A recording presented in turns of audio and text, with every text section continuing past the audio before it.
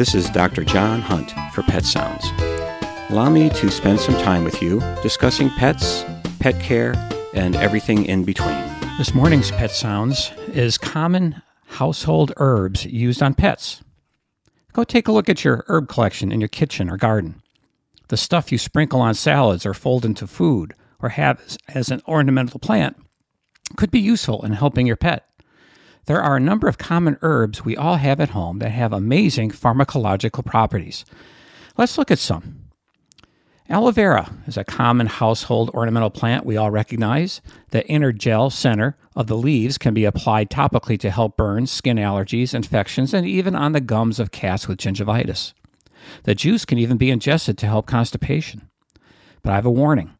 The skin or outer green layer of the leaf must be totally removed before using the gel. The outer skin, if ingested, can cause diarrhea and stomach pain. Catnip, a member of the mint family, can be easily grown in your garden. Dried catnip leaves have neptylacetone that metabolizes into nephtalic acid that acts as an hallucinogen or a mood alterer in 60% of our cats. Behaviors ranging from rolling around, salivating, head rubbing to aggression have been reported.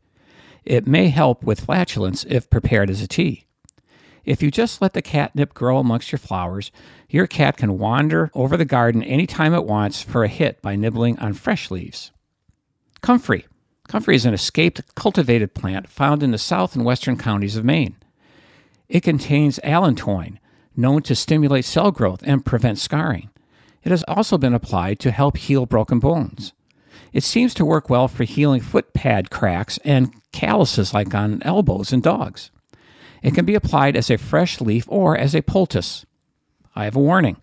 It has toxic alkaloids that could cause severe liver damage if ingested. Corn silk.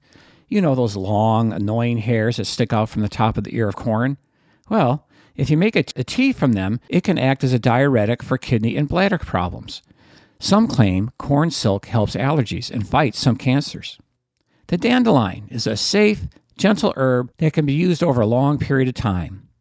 Dandelions are used both as a diuretic and alongside veterinary drugs like Lasix because they contain potassium, a vital element that is lost when Lasix is given. Cardiac patients may benefit from this weed as well. The roots help the digestive system and liver and may help pets that are undergoing chemotherapy feel better. It also lowers sugar, so diabetic pets may get some benefit. One last benefit. Bumblebees love dandelions.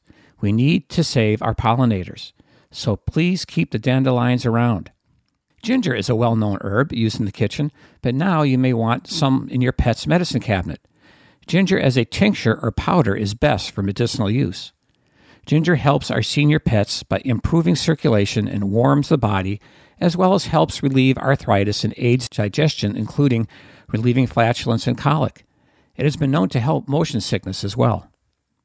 Peppermint, as a tea or tincture, is well known for its use in relieving digestive disorders, including colitis, colic, and nausea, due to its mild anesthetic action.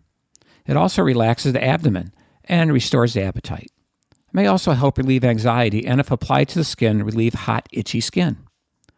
Rolled oats, that popular breakfast item, if mixed with water, can be applied to itchy skin. People have used it for poison ivy for years. It can also soothe the nervous system. Garlic. Garlic is a tricky herb. It has benefits but can be dangerous. More is not better with this herb. Raw garlic can irritate the stomach and cause hemolytic anemia, which is the destruction of red blood cells in dogs and cats. If properly prepared and dosed, garlic has been known to have antiviral, antibacterial, and antiparasitic properties. It can relieve a cough from bronchitis, can improve insulin use in diabetics, and some claim helps fight certain cancers due to its powerful antioxidant properties. Again, beware, this is not a benign herb, so you really need to consult an herbal veterinarian.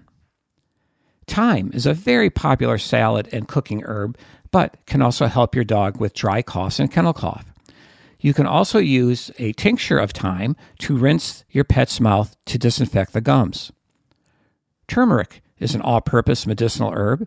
It has strong anti-inflammatory properties.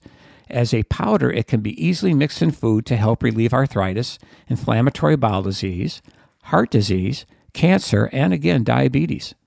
You can even help heal a wound by applying turmeric paste. There are other household herbs that double for medicinal use. I just picked the most recognizable ones. I want to emphasize, do your research before you use any of these herbs.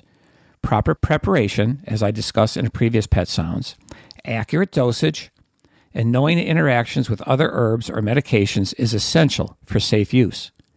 A veterinarian knowledgeable in herbal medicine is essential in first diagnosing the condition and then matching the herb to the disease.